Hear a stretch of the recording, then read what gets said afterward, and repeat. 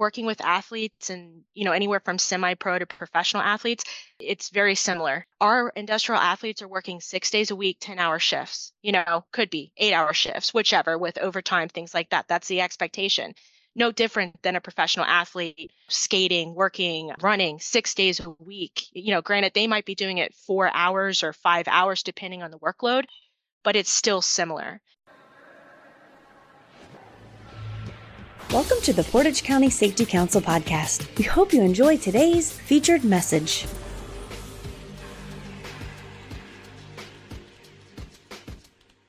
All right, welcome Portage County Safety Council podcast listeners. I am Nick Koya with the Ohio BWC and Portage County Safety Council, and I am excited to be here recording another one of our pre-Ohio Safety in Congress 2024 sessions as we get to know some of the speakers that are going to be at the largest safety congress and expo in the Midwest. If you've not attended before, we hope to see you down there. As I said, we're bringing in speakers so that you can learn a little bit about them before you come down. And today, I am really excited about this. I am here with Taylor Anderson from SafeX. Taylor, welcome to the podcast channel. Hey, thanks for having me. I'm really excited about this topic that you have today. But before we get into that, I want to learn a little bit more about you. What's your background? What do you do now? What's your education look like? Yeah, so a little bit of a unique background. So I'm actually an athletic trainer. So I come from a sports medicine background. So state license in a couple states, got my national BOC. Shout out to the athletic trainers out there working in the industrial setting. Slowly moved my way into the industrial construction. And then now I'm helping out just overall general industry. Still work my side hustles of athletic training and sports medicine, get to see a lot of injuries, get to do a lot of prevention. So very unique and very cool job. That's awesome. I got to ask, though, how does an athletic trainer end up in the safety and health world? I mean, that's kind of a different leap there. It is, it's considered an emerging setting for us. So a lot of athletic trainers are getting into that kind of like occupational health, industrial medicine aspect, just because we know a lot about, non-rigid support, first aid care, doing steri stripping, and then also helping with a lot of those ergonomic concerns that we're seeing out there. That's awesome. That's a really cool leap that, I just is new to me, and I'm excited to see that these functions are coming together in a way to keep, American workforce safe in the workplace and getting them home the same as they came to work every day. Absolutely. It is a very unique and rewarding job being able to keep people doing, what they need to do to provide for their families and keep them safe and, leaving how they enter the workforce that day.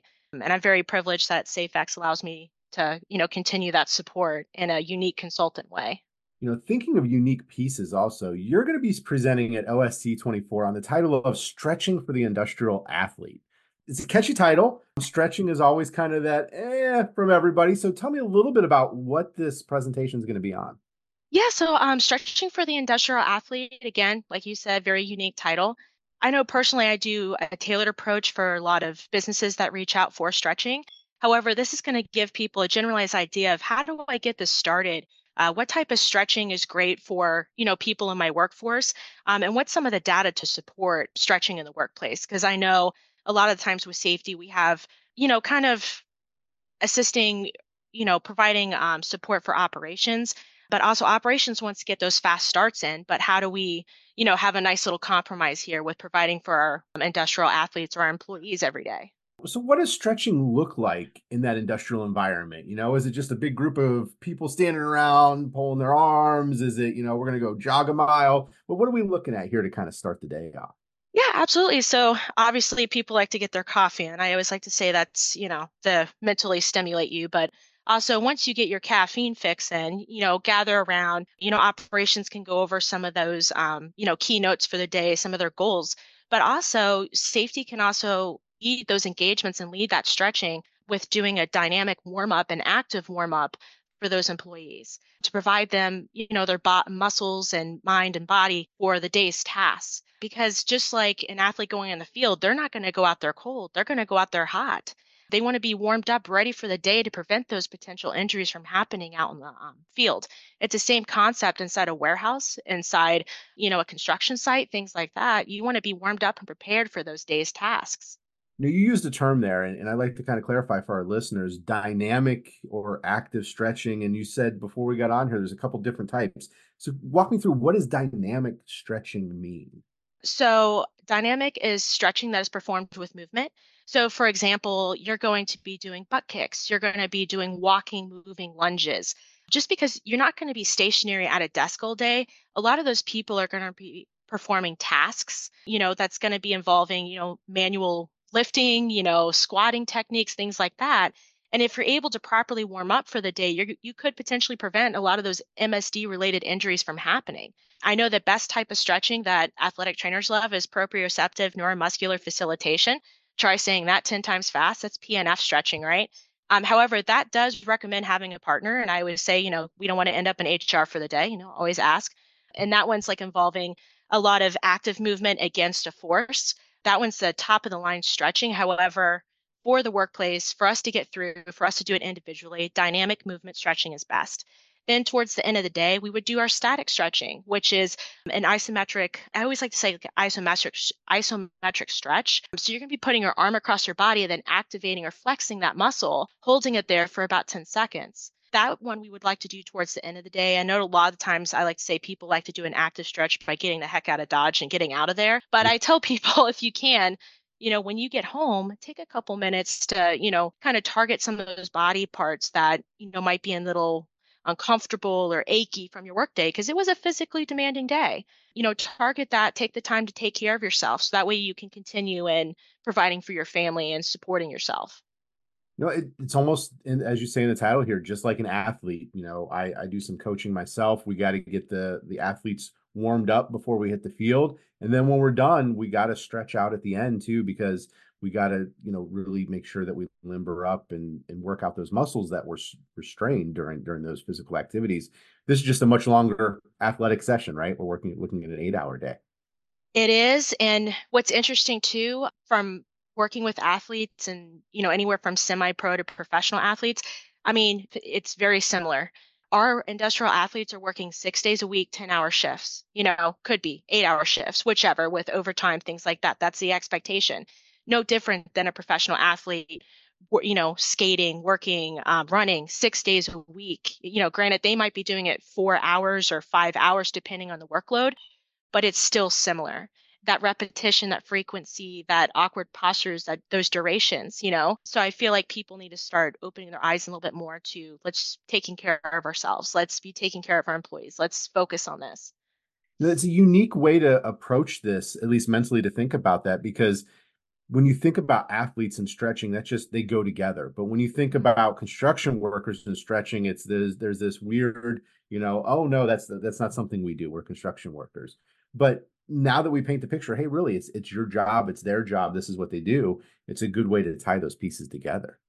Absolutely. And I've actually seen some the best groups have been construction workers, especially going there like at 7 a.m. And some of them are really enthused to lead stretching, like in a fun way. They're like, yeah, I want to lead. I want to do this for the day. And all the guys really get joy and, participating in things like that. And I think the coolest experience I've had is actually looking up and seeing on, scaffolding guys over there stretching.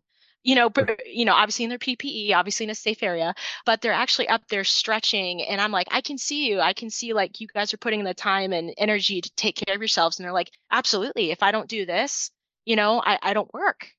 So it's a very cool concept and really good engagement to have with them.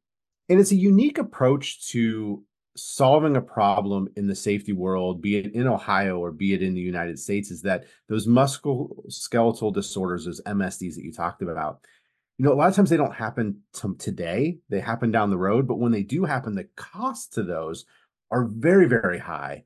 And then, from a workers' comp standpoint, they're riding that cost for 5 years. That's a huge financial impact to the bottom line, where we could be taking a little bit of time every morning to prevent those injuries through these stretching activities you're talking about. Absolutely. MSDs actually are a huge economic burden, and they're between 45 to 54 billion annually, just between compensation costs, wages, productivity loss. So absolutely, those acute or chronic injuries could be prevented with stretching, especially the good old carpal tunnels of the world, Corvian syndrome, all those ones. They could, I don't want to say 100% prevented, but it could definitely decrease the likelihood of that happening. And what I also like is that the approach you're taking with this there at SafeX is that you're not only incorporating the stretching into it, but you're incorporating a culture change within the organization and using that time not as just, hey, it's silent or we got some music playing in the background, we're stretching. We're using this in multiple fashions from what we talked about. They're getting their stretching. We're giving them safety updates or production updates while that's happening. So we're utilizing their time well. And then the manager or the leader is observing and trying to identify indicators of potential injury before they go out on the floor so that we can respond to that effectively before it happens. Exactly. And the biggest thing as well is that morale, having that personal engagement, knowing somebody's name, not knowing them by the employee number, but actually getting to know the human being because having that personal experience, someone's going to stay around because, they know somebody's there to support them. They know their company's there to support them 100%. And that's case in point with total worker well-being. I'm investing in you. You know what I mean? So Right. it's a very cool, like you said, concept to have. We talk often at our safety council and on this podcast channel about culture, culture, culture. And Mhm. really, the only way you're going to change in the long run the success of the safety program and the overall success of your company is through culture change. And culture change happens by having these conversations, getting to know your employees and being engaged with them. And this is a really unique way to do that.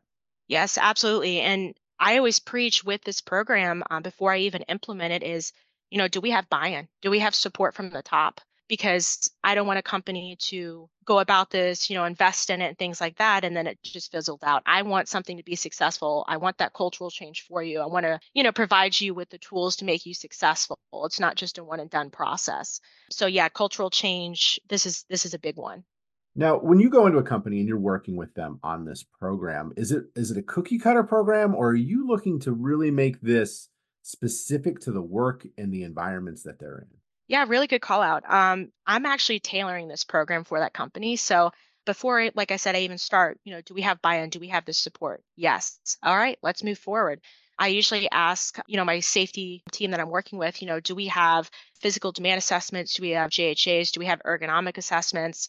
Is there any lagging indicators such as your entry metrics that, I need to specifically look at to target or provide certain stretching for that area because you might have some companies, for instance, like in construction, that does full body workouts essentially, right? So they might need a full body tailored stretch program versus maybe a company that somebody's sitting, but they're doing a lot of upper body movement. So they need to have more of a focus on that upper body stretch. So those are some things that we look at and try and tailor specifically for that company.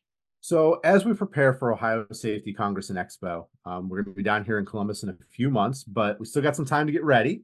What's something that you would have your listener today do? What's something they can implement into their personal life or their work life to help keep them safer before they get down and hear your entire presentation on this topic?